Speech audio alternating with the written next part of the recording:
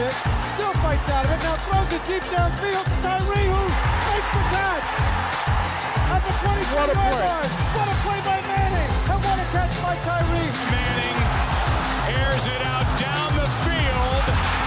It is caught by Tyree. Tyree just goes up for it like a basketball player. Harrison trying to knock it down. Pressing it against his helmet as he goes to the ground and not dropping it. Welcome back to Catch the Moment. It's your boy David Tyree. He back with another one. Got no other than this is family right here again. I call him the most dominant wide receiver in New York Giants history. We'll talk a little bit about how I came to that conclusion. Plax, what's good, my boy? What's going on, man? What's happening? Yeah, man. That's exactly what I came here for. What's going on, man? Well, listen, man. I appreciate you. Just taking some time to kick it with me. Totally enjoyed the conversation with the pivot. But hey, listen, man. That's what we're doing here. We're just talking a little bit of life, process, journey. Obviously, we shared a good portion of our life journey together, balling in New York.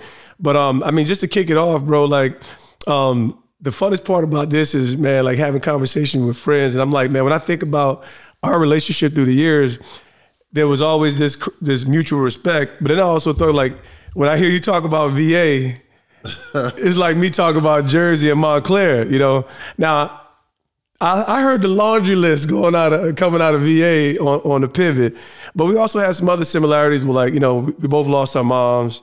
We both got amazing wives. That's like, whew, man. We wouldn't be here without them. Bruh.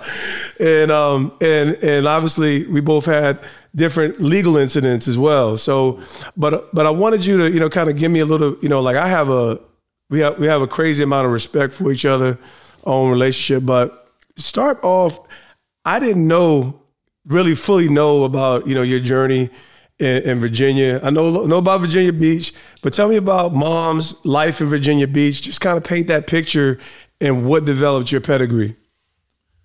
Oh man, it's I think I just had this conversation with my son the other day.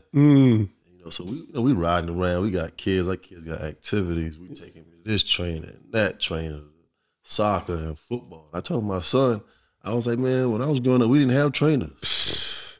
Going outside in the house, that was your training. Real talk. Either you could play or you stayed in the house. Or you stayed in the crib. And I just look back on, how I grew up and where I came from. And my mom just going from, like Section 8 housing to Section 8 housing to, I think I went through like 6 different elementary schools by the time I was 12. Really? Just changing neighborhood.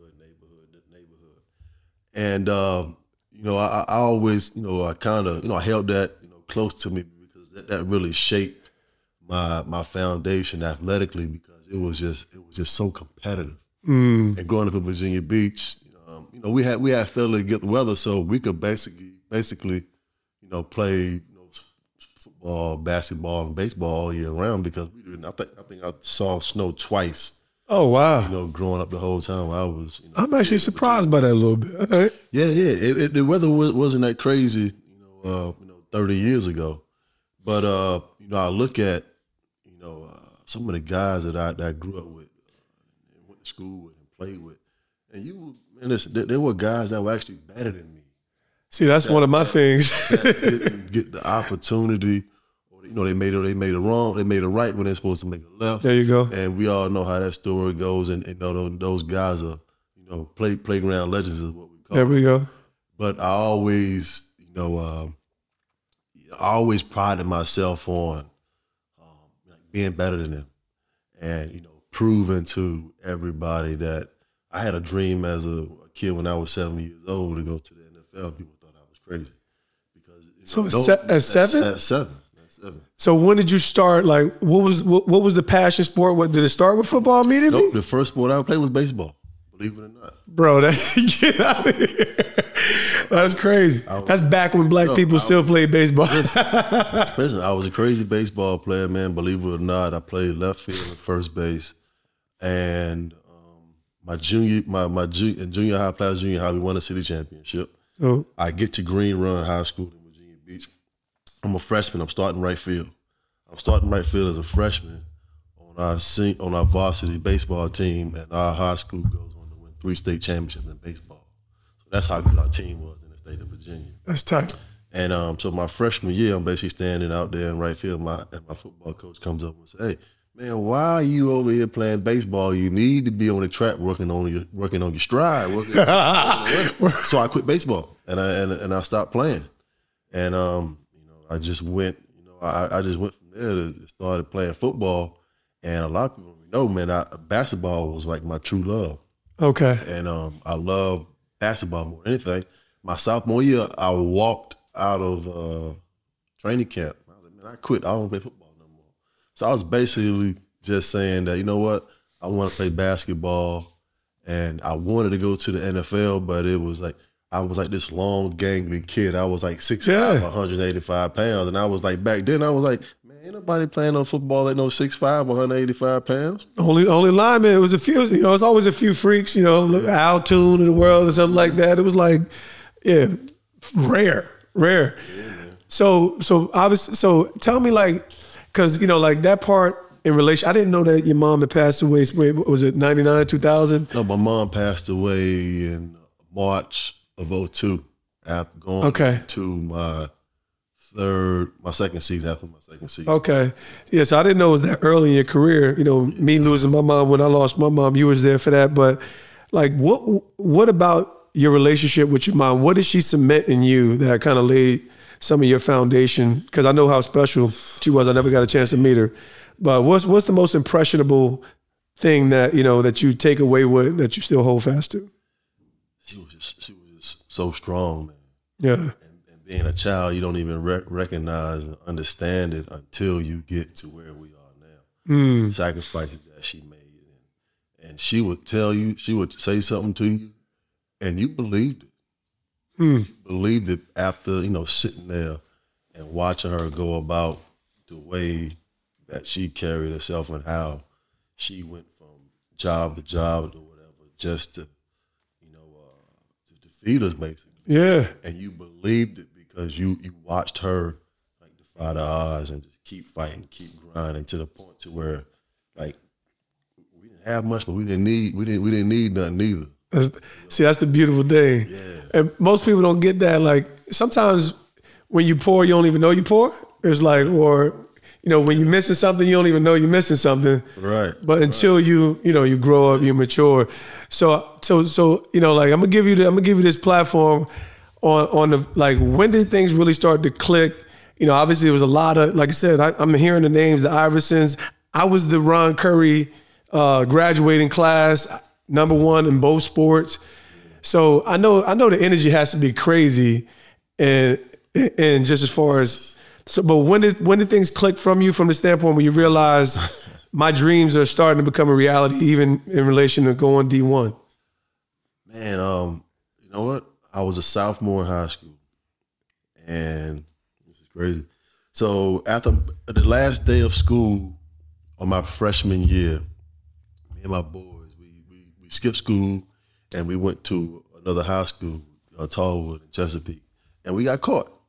Got him. I get back to school. My coach say, "Man, you 6'5", you can't hide in the hallway walking around. You got to be the craziest person in the world."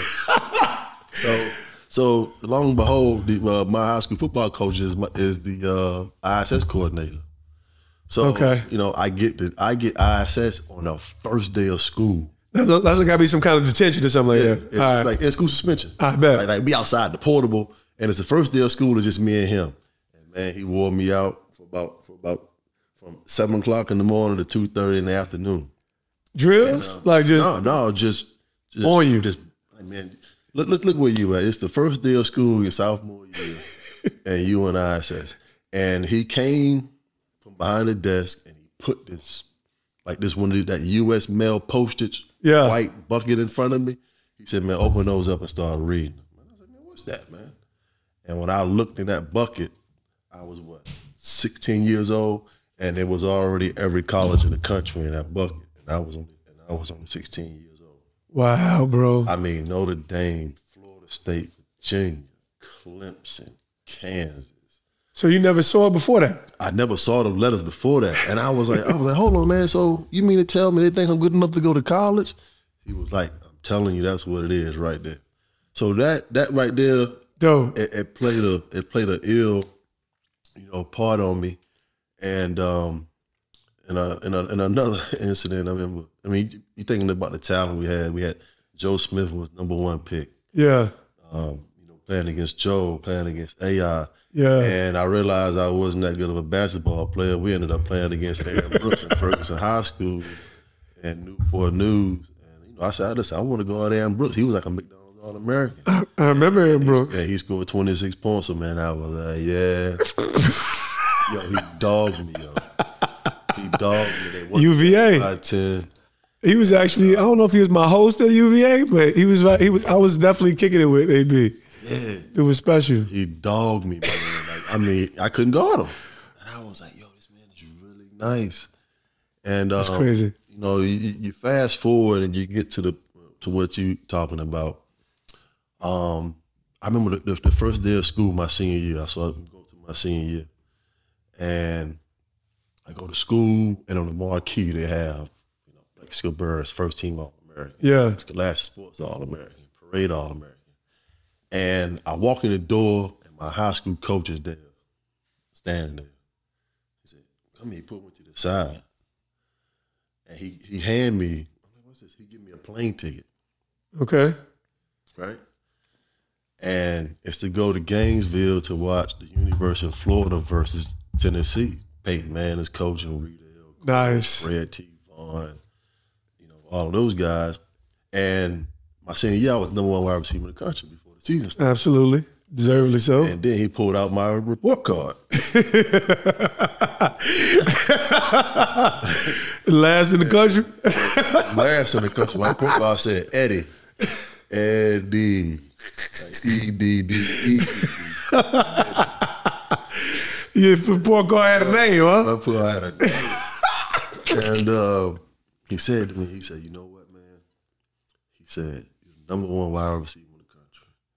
But right now, you can't go to college. You can't go nowhere. So I want you to go see this. I had never been on a plane. Yeah. I had never left the state of Virginia. And I get down to Gainesville. My uncle picks me up from the airport. And we stop at just like a regular, like a Tiny John or whatever you want to call it. And I get out of the car, and these kids are like, hey, Plaxico, you coming to school? I'm like, how y'all know my name? I'm like, y'all know me. This is back in the day. This ain't the internet popping like that. Way in Virginia. That's crazy. And so I go to this game, man. And it's like the first game of the season. Man, I walk in this stadium, and I was just, you see 85,000 people, and you see all players running on the field, and my heart like jump out my chest like. Sure. So I had to be at the Swamp, right? It was at the Swamp. Yeah, because even back then, Tennessee had a crazy big stadium. So I walked down. Man, I had never been in like a stadium or nothing like that. I was 18, and I walked on the field, and I remember, looking at Steve Spurrier, and I'm like, Coach, so you mean to tell me that if I go to college and play football, I said, these people gonna show up every Saturday. He said, they're gonna be right here waiting on you. I said, yeah, I gotta get myself together. That's a bar right there, man. That's a straight. I went back home. I got back home Sunday. My coach picked me up from the airport, and he said, what you think? I said, I'm going to college. Bruh. And I got back to school, and I made the honor roll for the rest of the year. So that was just me telling myself that it wasn't the point that I couldn't do it. It's the fact that I was just being lazy. And I think a lot of us realize that at different levels and different stages. That's a bar right there. But it always reminds me of like, if you see it, you can believe it, and having vision. And most of us, that's actually what we needed. I kind of talk about my transition moving from young, but I'm still moving from East Orange to Montclair. And most people don't know, everybody gets the diversity thing. But I'm like, it was some real people in Montclair, but it still gave me vision for a future that I couldn't have. So this is another interesting piece to me that I think is pretty dope in your story. Like when I come to how amazing your journey was. Like you are arguably the most dominant in your era at every level, right? So, but your coaching tree is kind of legendary, right? Like you at Michigan State with Saban, right? Yeah. Then you got Cowher in Pittsburgh, Coughlin in New York, and was it Rex over there? Yeah, Rex and Mike T. So not legendary, but rock solid, and still got his own legend. And then Mike T. Yeah. So all right, so I got to ask you this question: who was the most impactful coach and why? I gotta say Coach Cowher. Okay, talk to me. Because even though we all know that's a business, and you understand that as a kid going in, it's a performance driven business. Mm-hmm. And he drafted me in 2000. I was Kevin Colbert's first pick. Everybody had basically all got there at the same time. Got it. And I don't, not one time did he ever make me feel or let me feel like it was a business. Our relationship was almost like a son coach kind of relationship. Wow. And he never made me feel like a player. That's why it was that's why it was so easy for a guy like myself and a lot of people to play for him, because he didn't make you feel like a player. He was always asking questions. He's like, how do you feel? How the guys feeling? What's the morale? Wow. And he'd be like, Coach, man, we tired. And he'd be like, all right, he'll call up practice. All right, everybody go home and come back tomorrow. Bro, that's gold. I never would. Yeah. Looking at him from the outside in, I would never. Oh man, he had that whole scowl and that Sergeant Slaughter grill, and all of that, going on, man. And he was just a coach to where, listen, you never had to ask where you was at with him, because it was about football. It was about the team and about football, and everything outside of the building. They expected for you to act like a professional, because, like, listen, we're not covering anything else. Yeah, absolutely. Wait, when you're inside this building, it's about winning. It's about treating people with respect and just playing hard for your teammates. Beautiful. And he never, like I said, man, I always felt like I could just walk in the room and talk to him about anything. It's tight. And listen, if he was upset with you, he would let you know. But he would always, pull you to the side. And I remember, and you know what? He never fined me. He never fined a player in his whole career. So I see why you were struggling when you come over there. That's right. I'm like, yo, man, what's going on? Man, I was doing this all day long over there, man. What's happening? Bro, that's crazy. All right, so just real quick on the flip side, what was your worst experience? Even though these are all amazing coaches, but what was the worst experience with who? Well, from your coaches, from these head coaches. Oh, Tom Coughlin. 100%. It's not even close. It's not even close. And one particular incident, or two. It was three. It was enough of them. Give me the most iconic. I'm gonna give you the most iconic one. I get to Jersey. It's my first mini camp. Buzzes, everything is going on. This is braided up, iconic, iconic braids, Plaxico. I come in here with all my gear. I got my blue tights. I got my white shirt. I got all this stuff going on. And I remember Will Pete come up and said, "What you doing?" I said, "What you mean? I'm getting ready to go to practice." He said, "You can't wear that." Oh, man, you tripping. You can't wear that. 100%. So I take my jersey. I cut my jersey up. I got all this showing. I cut it down the middle. I got my white sleeves on. And Strahan started laughing. I said, "Yo, man, what's up?" He was like, "Can't wear that." I was like, "Man, whatever, man. We're going to practice, man." Little AI mode, little practice. Man, it's practice, man. So I get out I run on the field, and before I can get on the field, it's like, "Skirt! Hey, come here." I'm like, "What's the problem, coach?" He said, "Where'd you get this stuff from?" I was like, "What you mean? It's mine." He was like, "You can only wear giant issue equipment." I'm like, "Yeah." "And you can't alter your uniform." I said, "What you mean alter?" Yeah. I just cut my jersey. TC style. And he said, "Listen, I know you could do anything you want to do when you're in Pittsburgh, but you can't do those things here." It's a pair of tights and a shirt. Like, what are we talking about? And I knew right then. And then we started running, and they was like, "Button like the chest strap." I'm like, "Oh yeah, for what? All that, bro. We ain't going nowhere." Button my chin strap. All that. To run up and down? No, that's not going to happen either. Well, that must have been the beginning. That was the beginning right there. But obviously, I had front row seats, man. But I had to, bro. That was. I'm gonna tell you my funniest moment, and I don't know if it was. I feel like it was on an away trip, and we had a snowstorm, and bruh.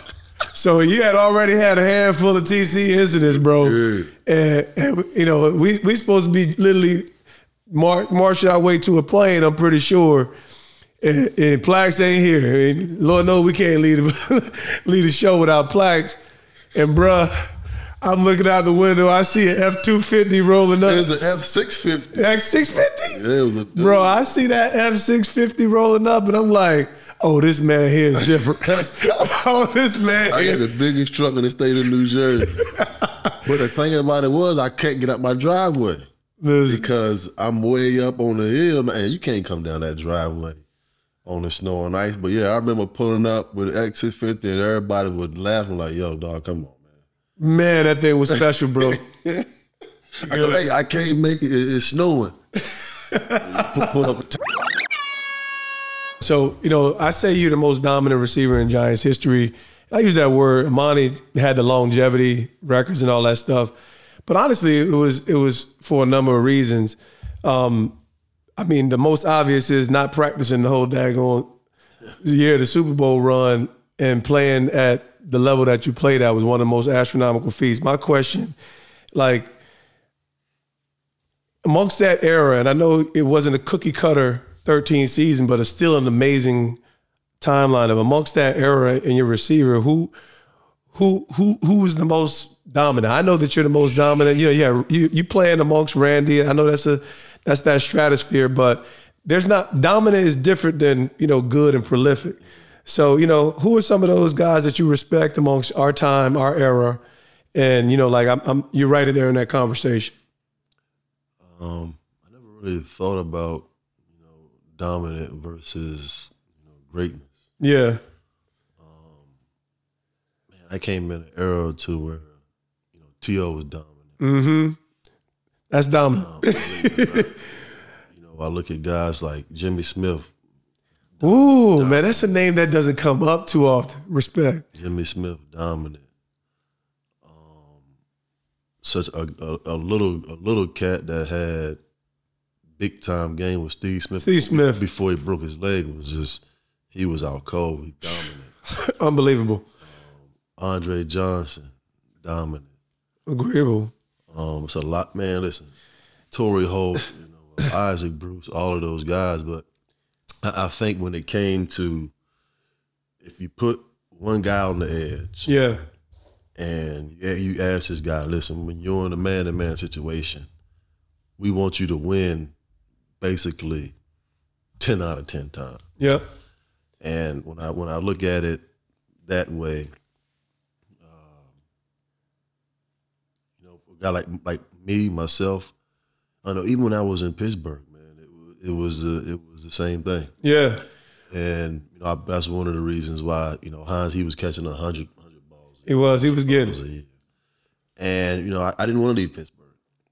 But, you know, like I said, the business side of it got on it, and I ended up, you know, coming to New York. And it kind of, like, fed my fuel, you know, a little bit more because they were saying that, you know, I couldn't dominate and I couldn't be a true one. Bro. But, you know, you have to realize that when I was in Pittsburgh, man, you know, it was a different generation. It was. You know, we had, you know, Jerome Bettis, he was getting the ball 30 times a game. Different ball. You know, we were going to have 55 to 60 plays. I was going to get 5 or 6 attempts. Hines was going to get his 5 or 6. Yeah. And we were going to spread it around. So yep. I had never had the ball thrown to me 10 times in a game. Yeah, the targets, yeah. I mean, just the targets. It's crazy to see the targets some of these modern players are getting. It's out of control. So when I came to New York, I was like, man, I'm getting 13, 14 targets a game. I'm like, yo, they in trouble. Bro. And then, I kind of felt to where, like, I was understanding, but beginning to understand. So listen, if I'm not at my best in my offense, is not going to be what we're supposed to be. Yeah. And I started taking it personal. It's good. Personal every, Sunday to go out and dominate. Yeah, I'm gonna tell you from the outside looking in, and of course, everybody's in there competing, everybody believes. But when you see somebody like yourself show up, and even like, respect to AT and Monty Toomer, it's like some guys you just got to acknowledge. I think my superpower was freaking self-awareness. I knew I was good enough to play and contribute, but I'm like, I got to do something real extra to get some attention, right? So the most impressive thing that I saw you do was just honestly get better, even though you were still really, really, really good. Because from a guy like me, I'm like, the one, he could drop a pass and ain't nobody going, I drop a pass, I look bad. And in reality, it's not like I had like, super grips, but I saw, like that first year with the team, like it was some plays that you let go. But I felt like I never saw it again. That after that first season, I think it was 2005 was your first year with us. Yeah. I'm like, this dude just got more better and better and better.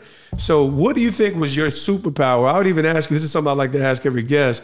What is your signature? I'll ask you both questions. What was the thing that set you apart, and what was your defining moment that you felt like throughout your football career? I think that my game was able to flourish and go to a different level because I was beginning to understand the concept of a total defense. What the defense was doing to me, what they were giving to me, what they were trying to take away.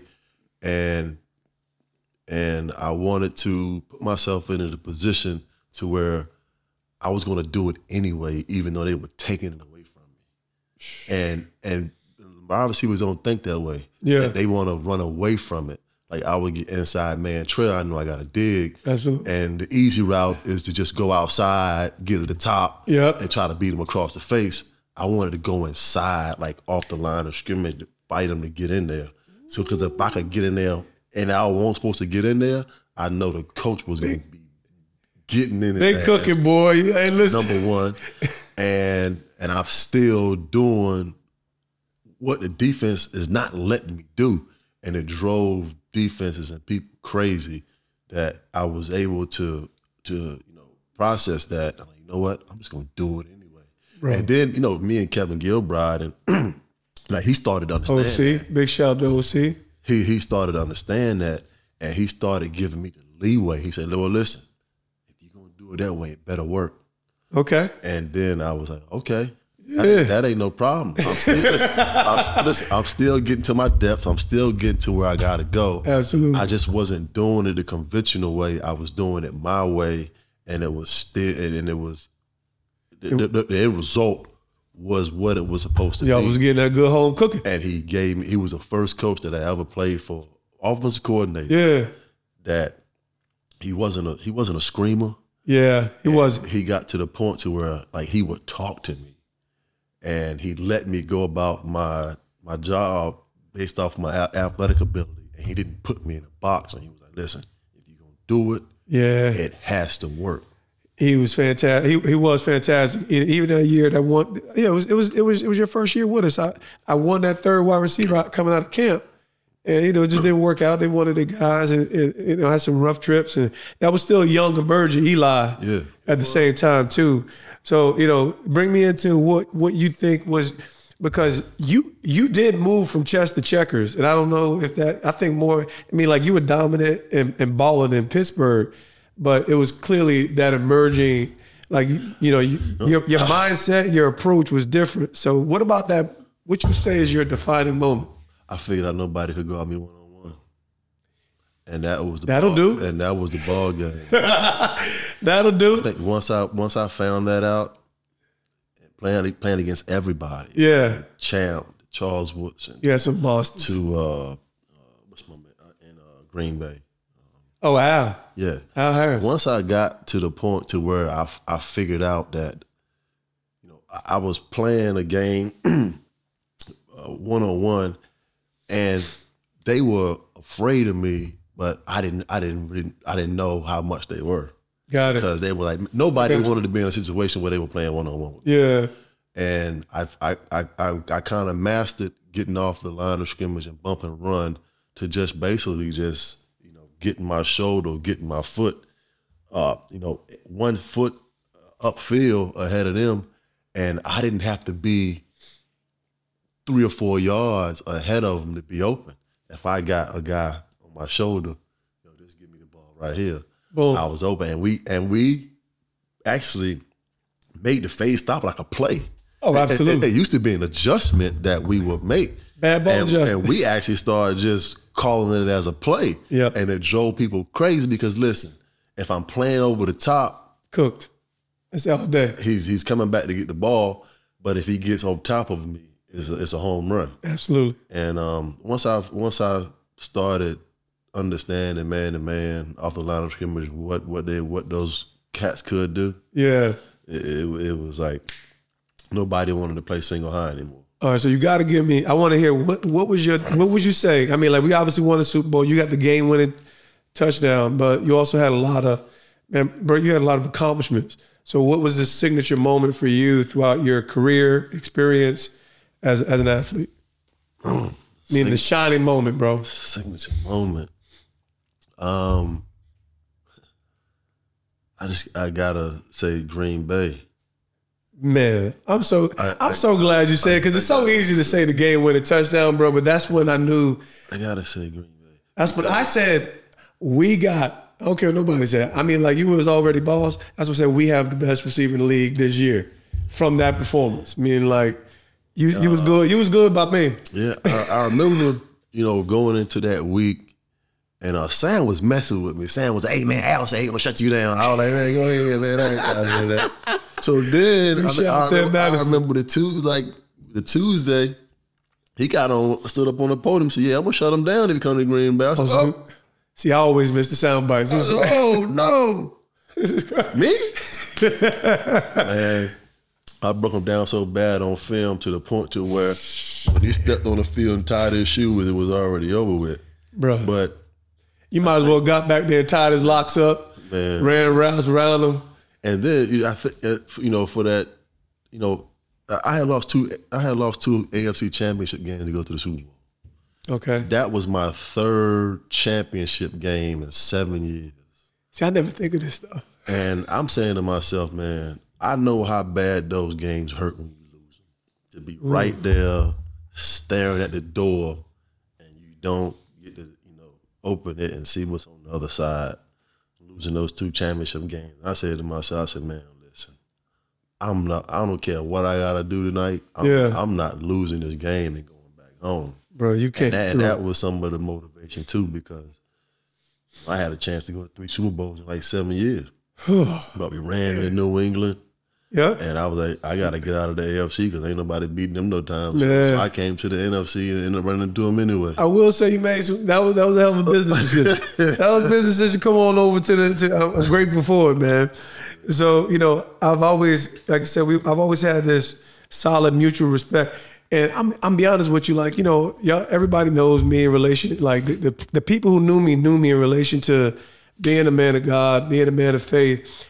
But you never know the kind of impact. I always respect guys who just the best at what they do. And I always had a good relationship with the guys in the room, and it was always solid. But, we share something else in common. You got a piece of property that I feel like belongs to me, and you feel like belongs to you. Well, I'm going to do this for all these people. Hey, listen, I mean, we had the conversation once before, but I figured we got to have a little discussion. There's got to be some bartering. So Plaxico has the game-winning football from Super Bowl 42, which also has the imprint of the helmet catch. Just for the viewers out there, I gotta at least give us the opportunity. I think people need to vote on this. It's kind of like Debo and Friday. Like, we can be like both of us. When he finish talking, when he leave, I'll be talking to him. They could be like both of us. We just keep it up at my house. Hey, I came home one day. I said, "Yo, man, where's the football at?" And my son said, "I took you to school for show and tell." And I said, "You ain't allowed to do that." Are you serious? You don't take this ball to your house. Show and tell. Show and tell. Tell them to turn on the TV or something. Right.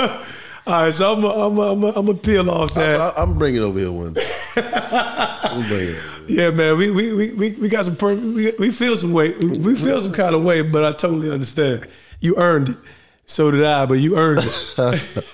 I'm gonna make sure I bring it over here for the people. So, bro, I want to obviously, it was a great conversation on the Pivot podcast with the fellas. I want to hit it from a different angle, man, in relation to, your experience with the gun charge. So, the obvious is what the obvious is. I really want to tap in because I want to be locked into the process, the journey in which you grew through and how you learned.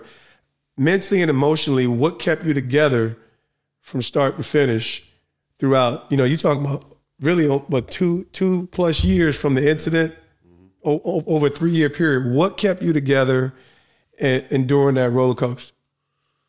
Man, it was a lot. It was a lot to digest during that time, and try to figure out why, and how, and just you look at the whole incident and you just say to yourself, like, mentally, like, how did I get to that space to make that decision? Yeah, at that point or any point in your life, and you don't have an answer for it. It's just one of those things that it will always, sit in the back of your mind. Why that decision? Yeah, that night during that time. I mean, I can understand, everything that was behind it. I had a hamstring. I was out like 4 or 5 weeks. They was hitting for the playoffs, and I was like, I never go out on Friday nights. Yeah. I had never been out on a Friday night my whole career. And that's wild. Never. Irony, never. right? And it was like, Sonora, hey man, you got to come meet us at Fridays or whatever. Outback, Applebee's, Outback. And I just made this decision to carry my gun that night, and not even having the slightest, no thoughts, not even thinking about it, because it was just something that I carried a gun in the off season. That was just my mindset and where I was at. But that I never forget that whole night of how that whole thing went down. So I don't know if you had a clue. So I remember, and so there was some distance in between when this happened, but I remember I think I a called missed you. call, and I don't know if it was a day later or the same day, and I'm like, no, it was before we had went out. Boom. So then the news break, and I'm like, because I was trying to get everybody to come out to the spot. Boom. So I'm wondering when I missed this call, because I'm like, then the news break, I'm like, man, maybe the only thing he called me for was a prayer, because that's about the only thing I could have did. This was actually before I even got to the restaurant. Got you. Because I must have had my phone gone somewhere, and I don't see that missed call to the next day, and then like the news eventually catch up, and I'm like, oh, this is bananas. So I didn't know what time that missed call was, but I'm like, it's one of those things. Like I said, I've always, because you get that, like I said, when you the dude let's just be honest. I'm the holy dude in the locker room. I'm the dude that I go out and eat and kick it with my teammates, right, but I ain't out there, right? Right. But, you can feel certain love from certain people who know you. Right. So that was when I say the mutual respect. I always got that love from you, and you're one of the best players on the team. I ain't always feel that love from everybody. And not that you need to have great relationships with every single player. So getting that missed call, I'm like, man, that was something that I always remember. Like, man, I hope everything, of course, everything was what it was. Who were the people, right? So I know different people play different roles, and you're going to have a lot of support because people were for you through that process. Who were some of the people that were integral to just really holding you down? Obviously your wife, but other people that really kept you together during that time in prison. I talked to you a couple of times at least, but I always, I had a guilt in my mind, like, man, I hope this dude know how much, it just is what it is. I understand. Man, it was so, like, my support system was so incredible. It was just an overflowing of just everybody, being there and telling me that, yo, man, you're going to fight through this. You're going to get through this. You're going to get back to doing what you love to do. You're going to be home with your family. And for every person that told me that, because man, listen, I had some rough nights. So that's what. Tell me one of the thoughts, one of the ugly thoughts. I'm like, man, I was like, I'm never gonna play again. I'll never get back to, doing what I was doing. And I'm like, man, how can you just, commit yourself to something your whole life and have something like this happen to you, and you just like take it all away?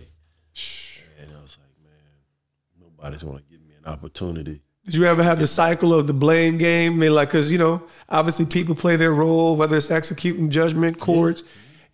But you're grown now. You kind of sound like you've come to terms. You owned it. We know what we did is wrong, but we didn't know certain things. So how did you cipher through the blame game? And did you always like just come back to center? How did that work? I mean, the blame game was just. I think that was the most prevalent thing. Okay. Right there, because it was only myself. Gotcha. And I had to come to peace with that first. This is me. Before I could do anything else to try to move past that point, because there was nobody to blame but me. Everyone was talking about, they gave you, hard sentence in Bloomberg and all these things, but if I didn't put myself in that situation, there you go. They wouldn't have acted in the way that they acted. It's one of the biggest parts of my mindset and leadership, and even how I felt like I was able to have opportunities as a player, because if I didn't get opportunities, I would just blame it on me. I'm like, apparently I'm not that persuasive, even if there was some politics involved with things of that nature. So that's huge. Yes, I think in the beginning it was. It's tough. As time went on, and I mean the outpouring of support I had, man. Talking about Magic Johnson and Jamie Foxx and you clearly on another level, bro. Steve coming out. Yeah. Straight, I mean, just everybody, the outpouring of support. And I think after I got to about a year into it, and I was like, you know what? I'm going to make it through this. It's huge.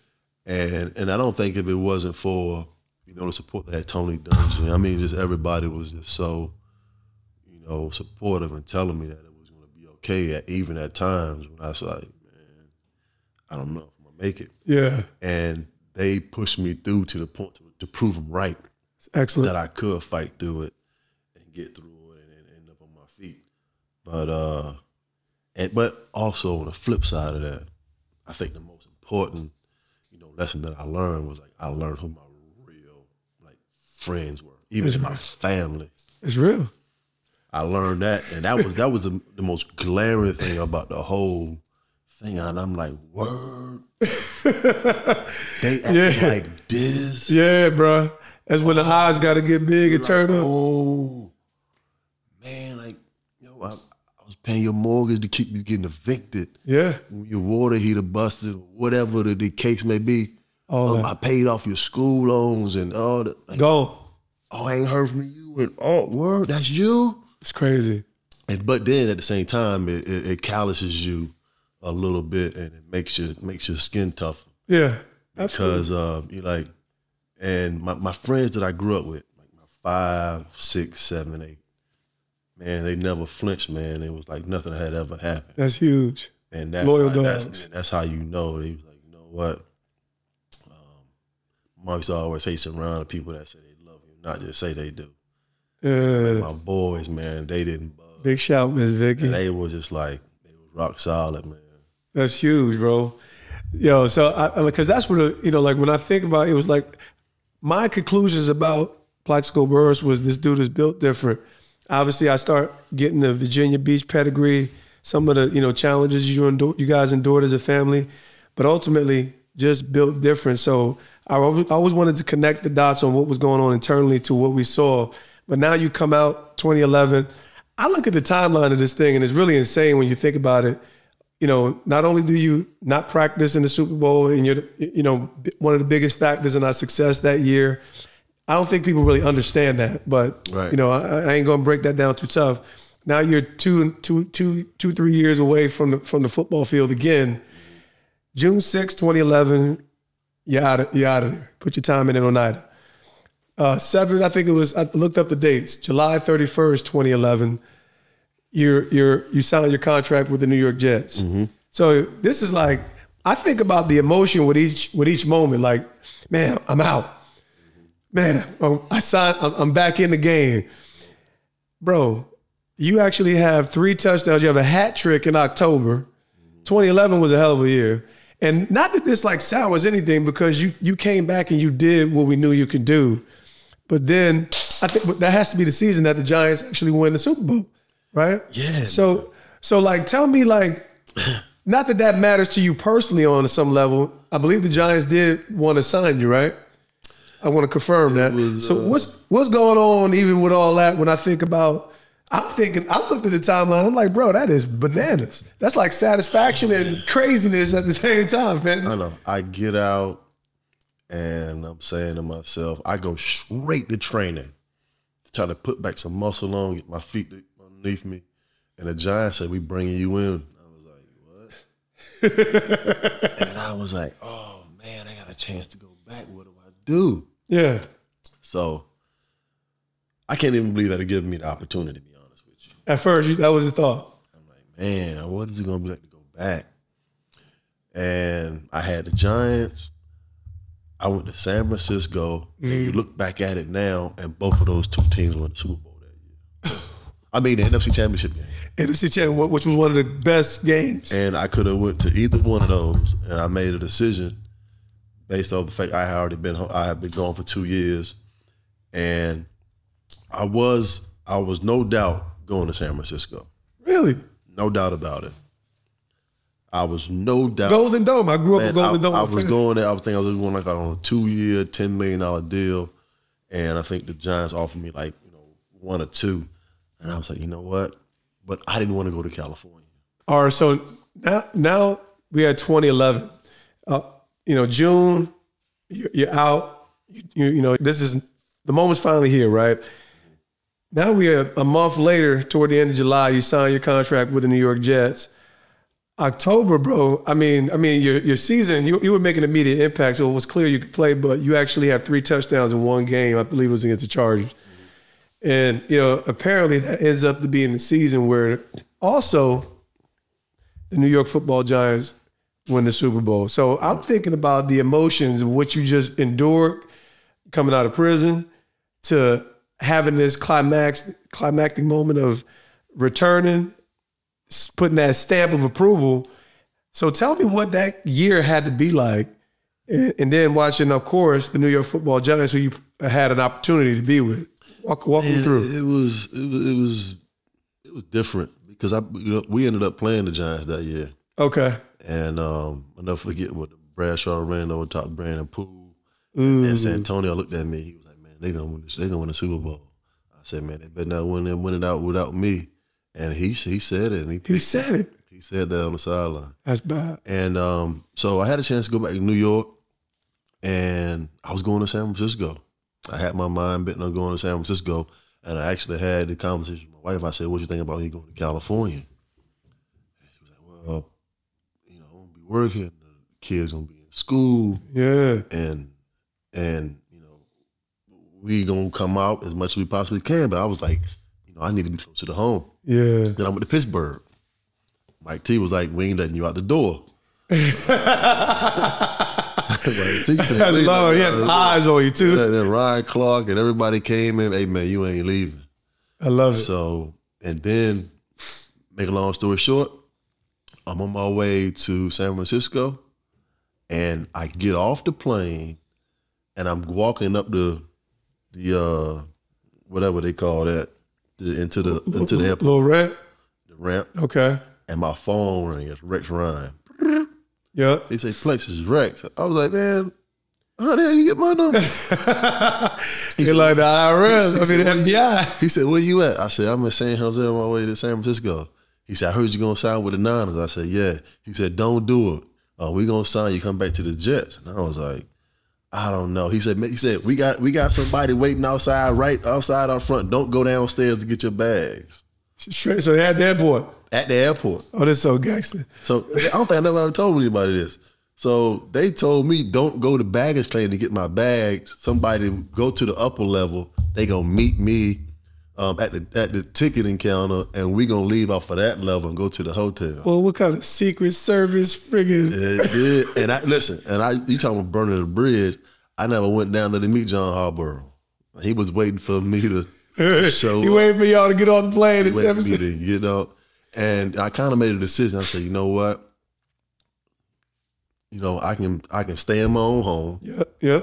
And I can be close to my family.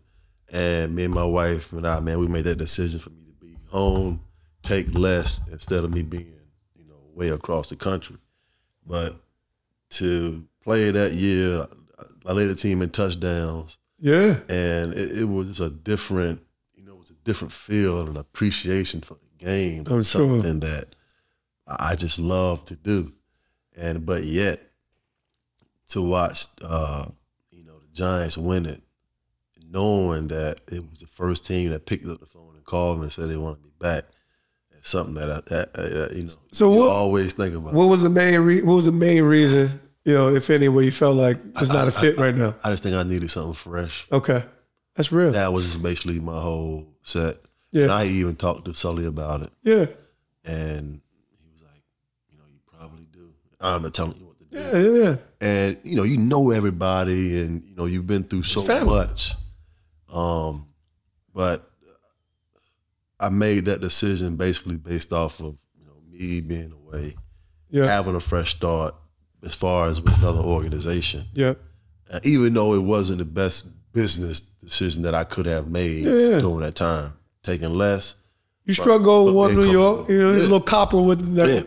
I could have been on the other side of it, and then you know, San Francisco might have been a better pick, but nah, like I said, you look back at this thing in hindsight, it was a beautiful thing, and your priorities 100% are totally different, man. So it was special to watch. You know, my last season, like I said, I had 5 in like robust seasons, and then there was injury and swan song. So it was, you know, but when I got my last season in with the Ravens, it was number 17 because my dog was, you know, overcoming. And, you know, I wore 17 in high school for a couple of years too. So it was sentimental because I just knew that, man, it's a good dude that's overcoming, but I also knew on the other side of it, you were getting better. So, man, I just got so much respect for you, man. Talk about your transition out of the NFL. Did you have a plan? And, you know, if you didn't, what was that process like for you? What you learned about yourself and ultimately move into what you're doing now? I didn't have a plan. Real talk. Most of us don't, but we don't want to say it exactly like that. I didn't have a plan. I just knew that I didn't want to play football anymore. And my body was hurting. You had the rotator cuff injury, right? Yep. I'm saying to myself, you know what? I've done just about everything in this business that I wanted to. And I was in Pittsburgh for my 13th season. And, you know, I tear my rotator cuff. And I'm like, you know what? I'm done. I told Mike T and the training staff that afternoon. I was like, man, I'm not playing anymore. Because I got to the point in my mind to where even when I was with the Jets, you know, you sit on that stool and you stand in that locker, and the last thing that goes through your mind before taking the field, you say to yourself, man, I just want to walk off healthy today. Yeah. And once you get in that mindset, it's time to let it go. Yeah. But, I got you. You know, luckily for me, I was at a place to where I had already won a championship. Special. And a lot of guys continue to play to further injure themselves to get to that point, to something that we had already accomplished. True. So I was at peace, even though, you know, I had a career in injury. I was at peace, you know, to be able to walk away from the game, even though I didn't have a plan. Yeah. And so, you know, you have to figure out what it is that makes you happy and what you're passionate about, not just, you know, being forced into doing something. And, you know, I went to ESPN and I started doing TV. And then I started realizing how phony those people was behind the cameras. And I was like, no, man, end up just cussing somebody out and lay hands on somebody. So I'm gonna go find something else to Lay do. Hands Incorporated, baby. You know, I'm going to go find something else to do. Lay Hands Incorporated, LLC.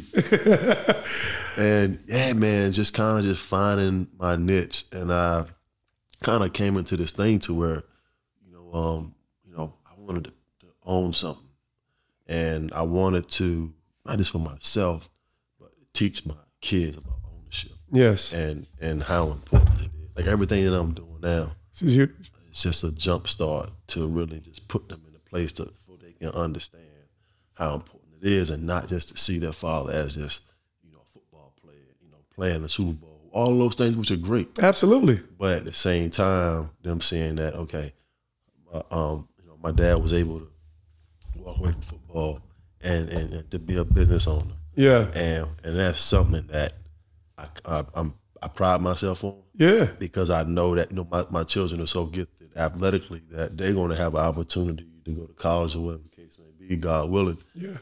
But at the same time, understanding that, because when I came in, we thought we were gonna be there forever. Bro, you already know. I mean, like, and they already mentally try to prepare you, like, hey man, this ain't gonna last forever. And different people have unique opportunities. Obviously, you had a freaking, amazing career, but like that progression of laying a foundation for your children. And like I said, I gave you kudos. I honestly thought because of your football IQ, I thought you would consider coaching. So when you did the spot with Arizona, I believe it was, I kind of saw that. So it caught me off guard when you kind of came back home, pivoted, and found your lane. Right now, I believe it's with the Juices. So talk about that a little bit. Like, I thought it was going to be ball.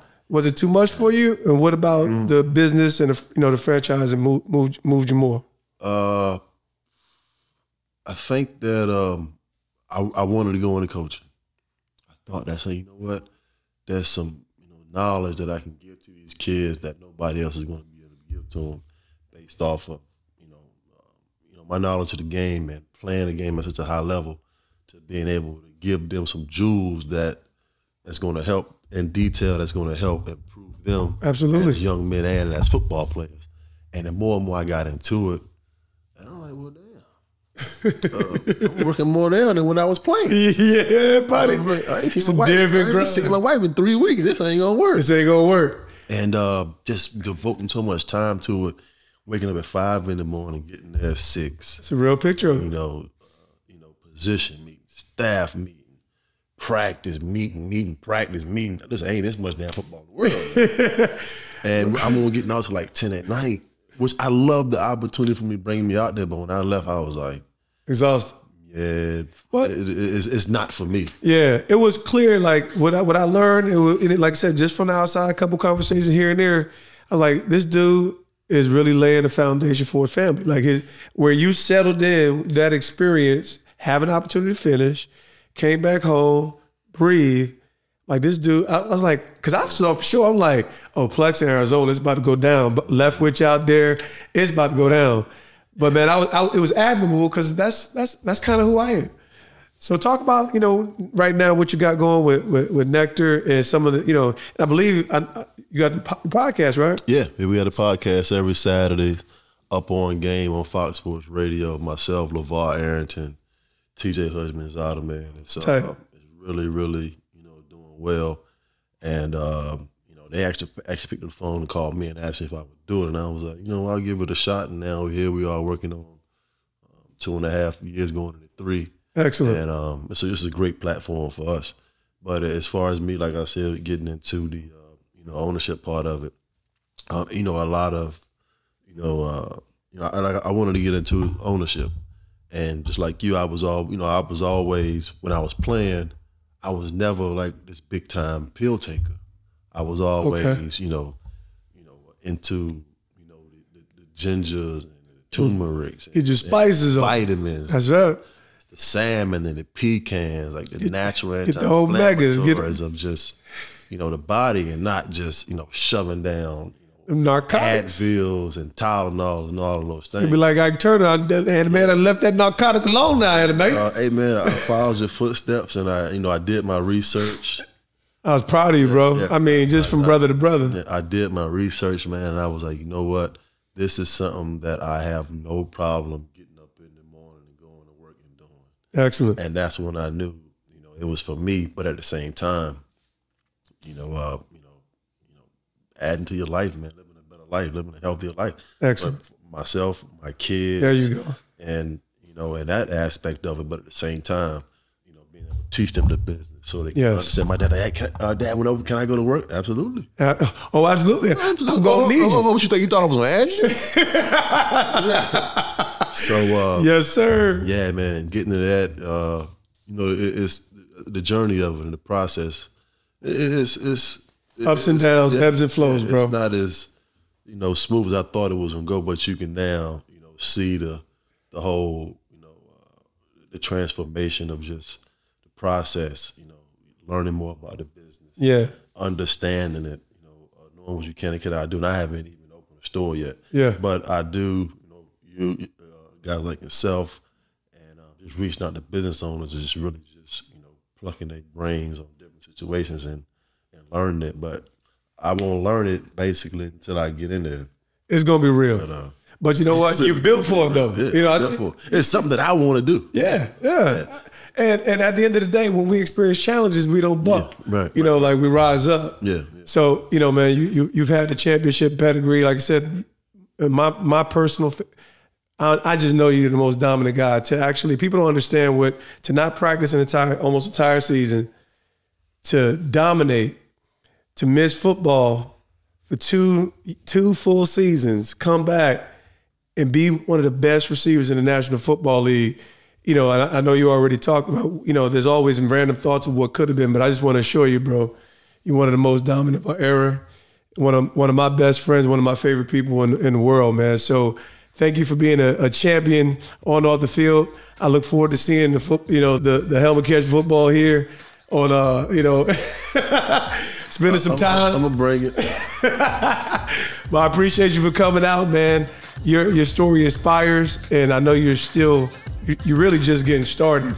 It's almost like, ain't no halftime, but you're building momentum and becoming the man, the entrepreneur, the father, the husband that I know God's called for you to be, man. So kudos, appreciate you for coming through, man. Yeah, man, I appreciate it. Listen, man, we're good.